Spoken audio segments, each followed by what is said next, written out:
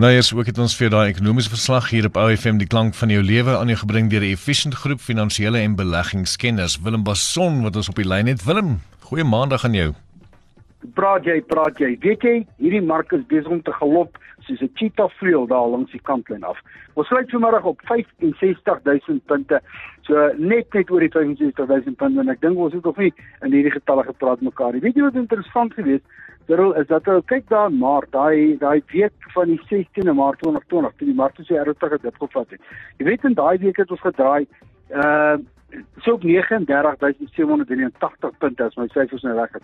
En vandag staan ons op 65.000 punte op die algemene indeks. En dit wys jou net weer, ek moet 'n langer termyn visie en nou moet kyk. Ander interessante nuus natuurlik van die mark af, en ek dink dit is seker maar verkeerd om te sê, want ek hoor hulle sê die AstraZeneca inentings is nou eers op ys geplaas. Ek dink dis die verkeerde woord om te kry, en nou wag net vir 'n besending van Johnson & Johnson.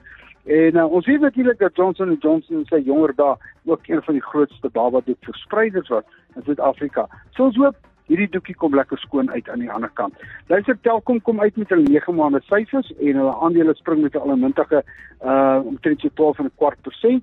En dit nadat hulle natuurlik goeie syfers gewys het, veral in die mobiele basiese selfoon dienste wat hulle in COVID wat hulle verkoop lekker sterk opgetel het. Ons weet ook dat Cyril doen die 18de Februarie die Sona speech en die 24ste wag ons natuurlik op die begroting. Ek dink ons gaan ons hierdie begroting op 'n of ander manier saam deel. Die mense moet net kyk daar op julle webwerf tuis is. Hoorie, Sasol sluit vanaand op die kop op R200 per aandeel. So gelukkig vir daai manne. Luister, kom kyk bietjie na die mark, alreeds genoem, die algemene indeks 1,2% in die groen.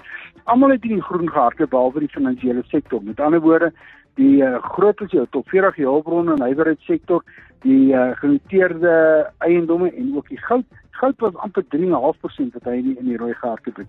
Natuurlik hou die rand hiervan en hy staan vanaand op R14.85. R20.40 vir 'n Britse pond en vir die euro R17.89. Die enigste slegte nuus is natuurlik 'n vatjie Brent olie, en die vatjie Brent olie het sy kop net oor die $60 gedruk, en ek kan op die bes gee vanaand kos $60.40. Nou ja, ons weet die manne daar in Saudi-Arabië het natuurlik die kraan 'n bietjie begin toerdraai op die produksie van olie, vraag en aanbod, en dit jaag die prys op.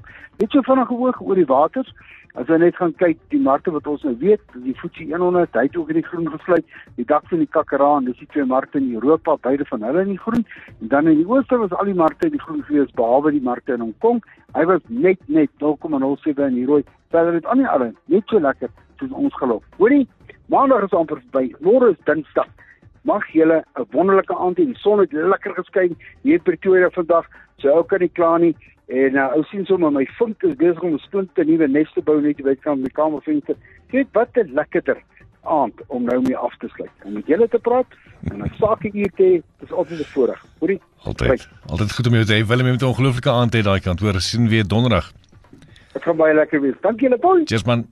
Willem Basson dan ook nou van die Efficient Groep net op OFM die klank van jou lewe, en ook dan nou van die Efficient Groep finansiële beleggingskenners wat dan ook vir ons die sake hier se ekonomiese verslag moontlik maak.